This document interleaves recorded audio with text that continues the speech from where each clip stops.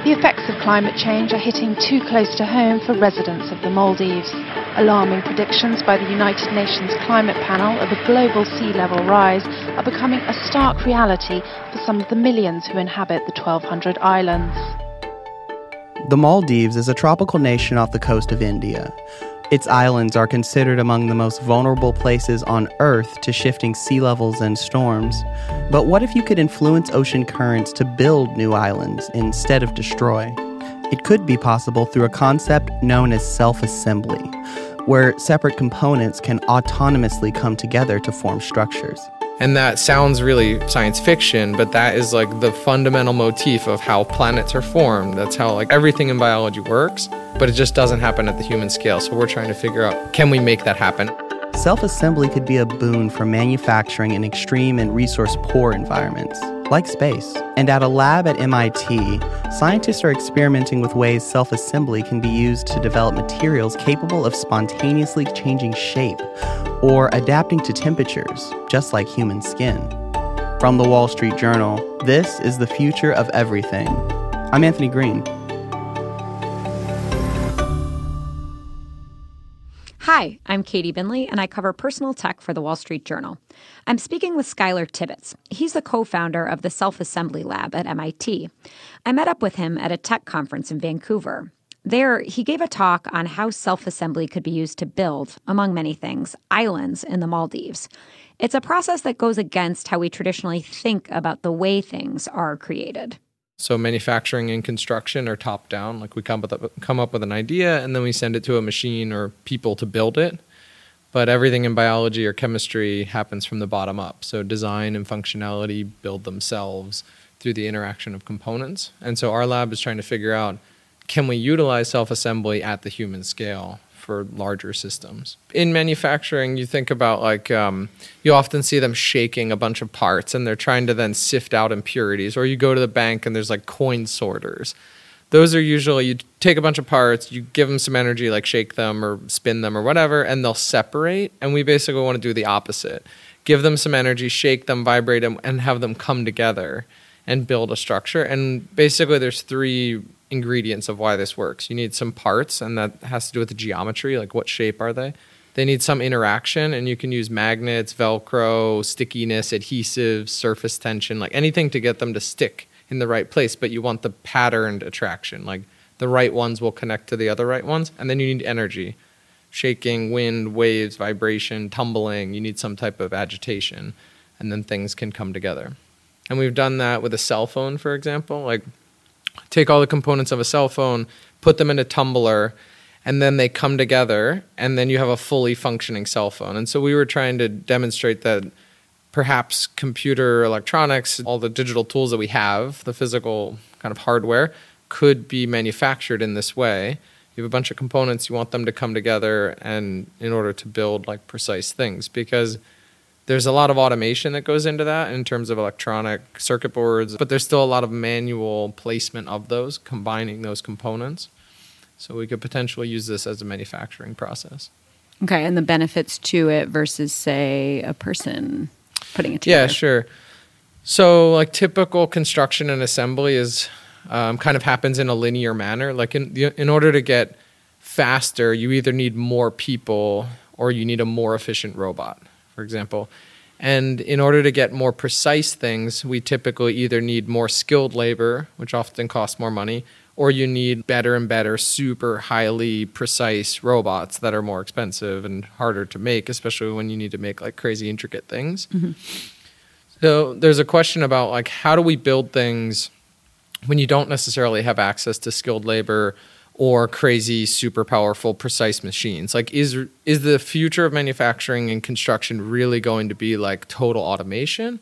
Or are there other scenarios where we can create systems or environments where things build themselves? So a good example in my mind is like when you want to build something and it's an extreme environment, think outer space, think underwater, think dangerous places, places where it's like war zones or extreme like weather incidents or places where it's hard to build.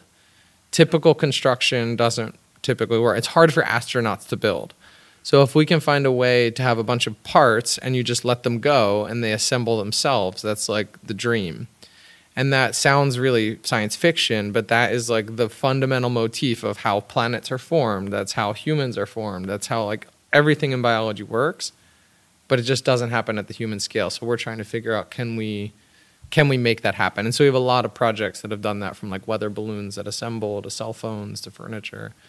And the most recent one is looking at how sand can self-organize to make structures. So that was going to bring me to the next thing I was going to ask you, which you were tasked with making a dent in a fairly large problem, which is that the Maldives are seeming to sink. Yep. And I was hoping you could just kind of give a quick overview of the problem itself and then take us through some of the solutions that are being proposed or already implemented by basically people other than yourself, and sort of what you make of some of the existing, proposed solutions out there.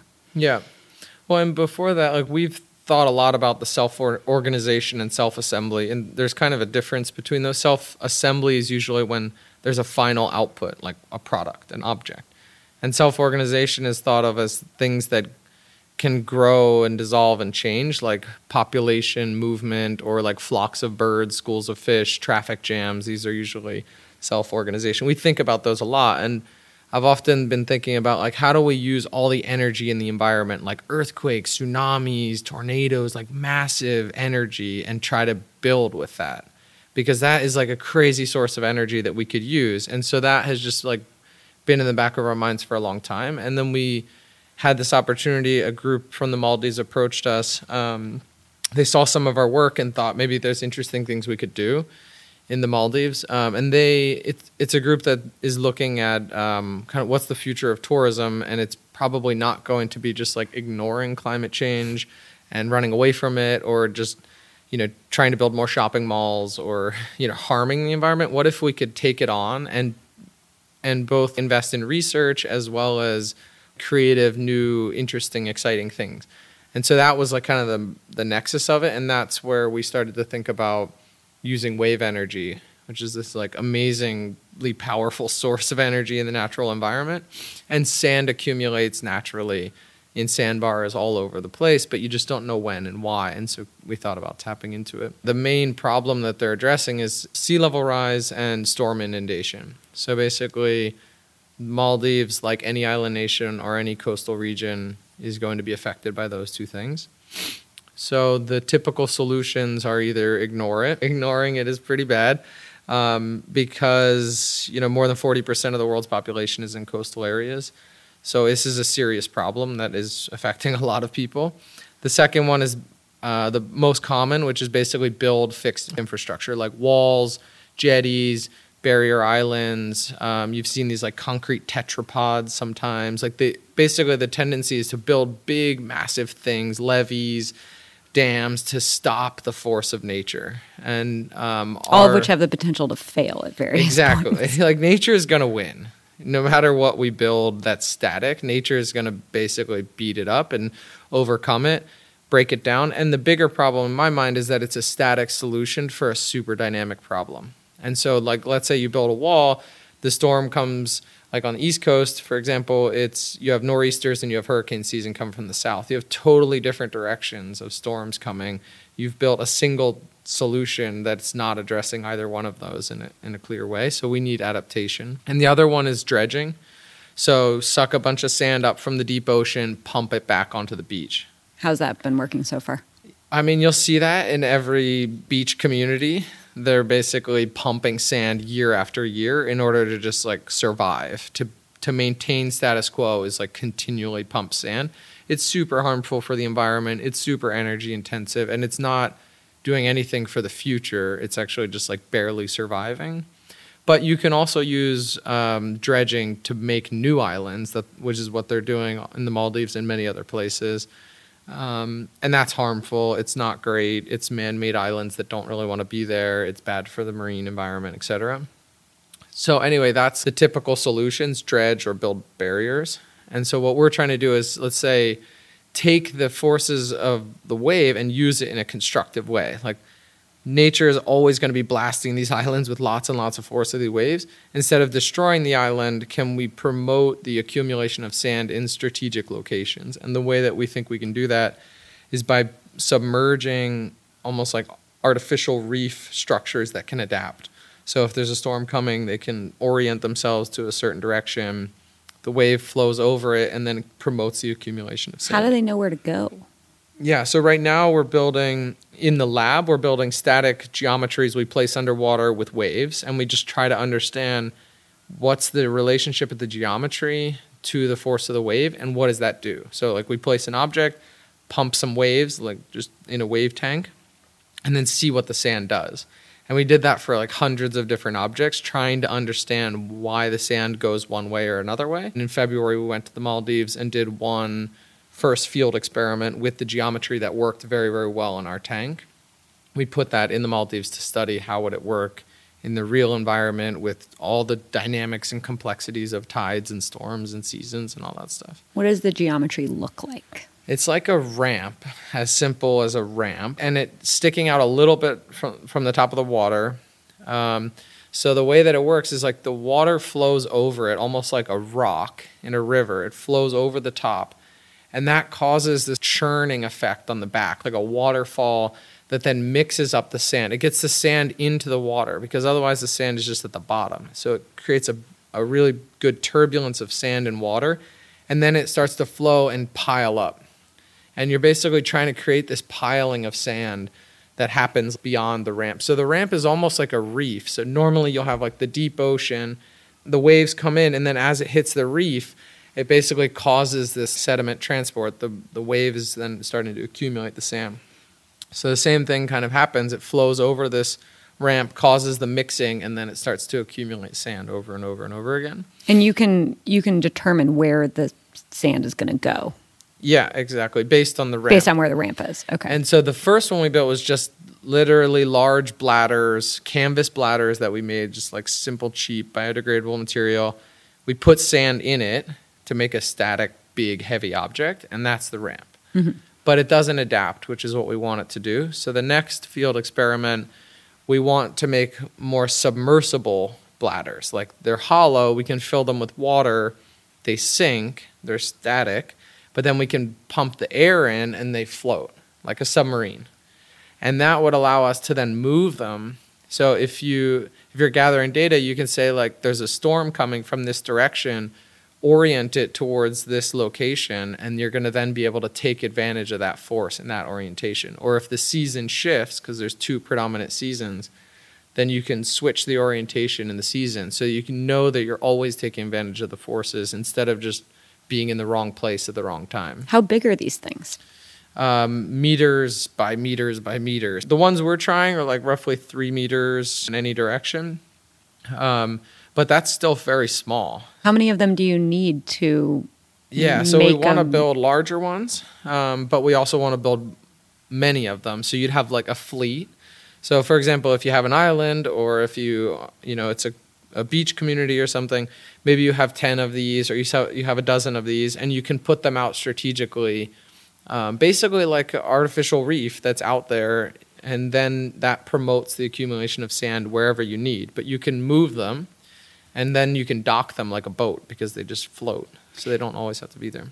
And so, I mean, earlier you were saying how the current man-made islands, like they don't always go in the right locations. Yeah. Like, what is it about your method that picks better locations?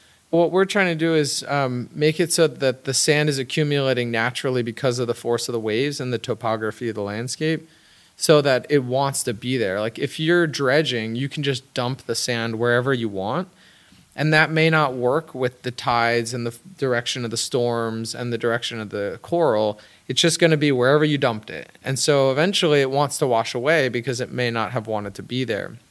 So by placing these ramp geometries, the sand is going to accumulate because of the orientation of the storms and because of the orientation of the water.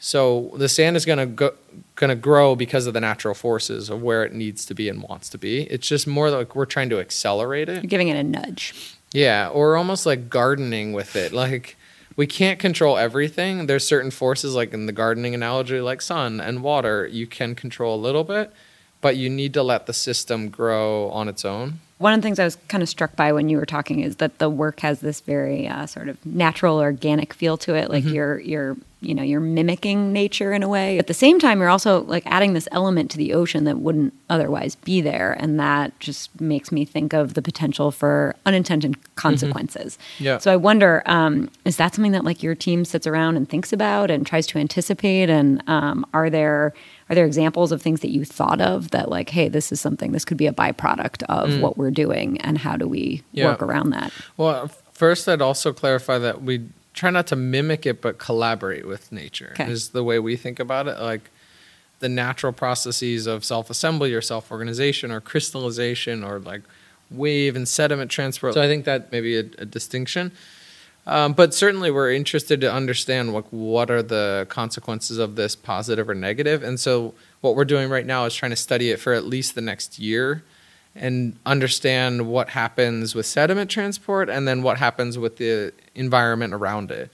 How does this affect the coral, or how does this affect like the marine environment as you accumulate sand? But you do need to understand, if you escalate the amount of sand accumulation in a region, like what does that do? So that's why we're trying to understand this over the next year. It's kind of a very slow process in a way. Like we can try something and then we have to watch it for at least a year, because they have these 2 seasons, and anything you do, you want to be able to test in both seasons. We're very conscious of trying not to do any harm, but make sure that we can protect the environment or grow the environment that's already there. So another thing we're thinking about is like introduce vegetation, which could be really helpful for the environment and create new ecosystems. Also that these bladders, things can grow on them. So, marine life and coral and other things can grow on those structures, which would be useful. So then you kind of, even though it's an artificial reef, it could turn into like a real reef on an artificial reef. I'm assuming, you knew that when you built them, or that's something you guys learned as they were? No, that's something that we learned and kind of discovered, is that anything you put in the ocean basically is going to get taken over. And you could think of that as a positive thing. Coral's going to grow on it, marine life's going to grow on top of it, algae's going to grow, and you can just allow that to happen, even if you're still going to move them. And I mean, are you able to, I don't know, plan for unexpected things in the lab, or do you feel like being out there is the only way that you're going to be able to see, what the byproducts of this might be? We can plan for some things. Like, for example, we can change the wave pattern to relate to one season or another, or to change like tide perhaps, or we can move the orientation of it as like the weather shifts. We could try it in a different orientation, but realistically we can't get anywhere close to the complexity of the real environment. So there's almost nothing that compares to just trying it there, and we have these amazing collaborators that we can literally do that. And we've teamed up with the Ministry of the Environment there in the Maldives, and they're super supportive to try to find like any way forward. How long have you been working on this total? A little less than a year, so it's pretty new. February is when we did the first install, and then we've been studying it in the lab for whatever that is, like 9 months or something. So it's all like fairly new. We've been doing the self-assembly research for nearly a decade now, so a lot of different research in the lab. This is the first time we translated it to the Maldives and the ocean application. And what kind of technology do you use in the lab in order to develop something like this? We have a lot of machines, printers, industrial knitting machines, and injection molding, milling, lamination. We have a lot of like 6-axis robots and big tanks of water and fans and tumblers for the self-assembly work. There's a lot of different types of machines, either making things or activating things, or tumbling, shaking things. So that's like the kind of equipment in the lab that we study. And so all these are different environments: underwater, in fans, tumblers, spinners, shakers. What are the other applications of self-assembly stuff that people wouldn't think of that they might see in like their everyday lives anytime soon? We were really just like pushing to see what was possible. The cell phone was one of the first demonstrators of, okay, this could be used for manufacturing. The weather balloons was, maybe this could be used for construction in extreme environments. But the Maldives is the first where this is a real application with a real need. But a lot of the other work that I was talking about on the material side, so we work on what we call programmable materials, basically making materials that we can program to change shape, change behavior, activate, sense, react, whatever. Those have very, very near-term applications, like Basically any industry you can think of, automotive, aviation, apparel, they're all trying to make smarter things, smarter clothes, smarter shoes, smarter buildings.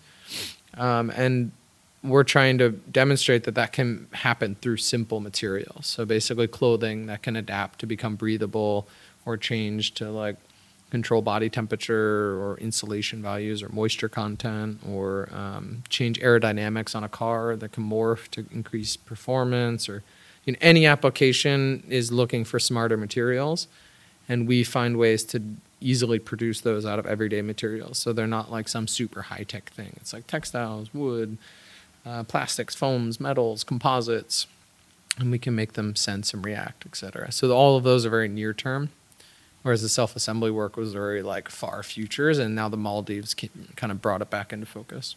Speaking of far future, do you have like a dream project that in your head of what you would want to work on after this? I mean, the Maldives is pretty dreamlike. It's a pretty amazing place. It's hard to say if there's like, I guess what I'm most excited about is these two ends of the spectrum that I think about, the radical and the relevant. So like personally, the things that make me excited, what's the most radical thing that we could do on any given day? And if you look at our website or see some of the videos or research that we're doing, a lot of it is like crazy, seems impossible, like how does that work, why is that thing moving, like super sci-fi looking. And so we're always trying to push that, like what is the most amazing, surprising, radical thing we could do at any given day, just to keep it interesting and like push the boundaries of what seems possible. Like the other is like, what is the most relevant thing that we could do at any given moment? Like on a daily basis, what could you do that would be the most important thing to do at that time, or have the most impact? And those are not like always related. Sometimes you do very important things that are very boring. Yeah. So we have projects at both ends of the spectrum. I think the Maldives is one that is like the nexus of both. It's super important. It's a really major problem right now. It's super relevant. And if you can make that happen, if you can grow an island naturally, that's just crazy. It doesn't seem possible, and you can find a way to tap in to make it possible. The Future of Everything is a production of the Wall Street Journal. This episode was produced with help from Katie Bentley and Becca Weinman. Thanks for listening. I'm Anthony Green.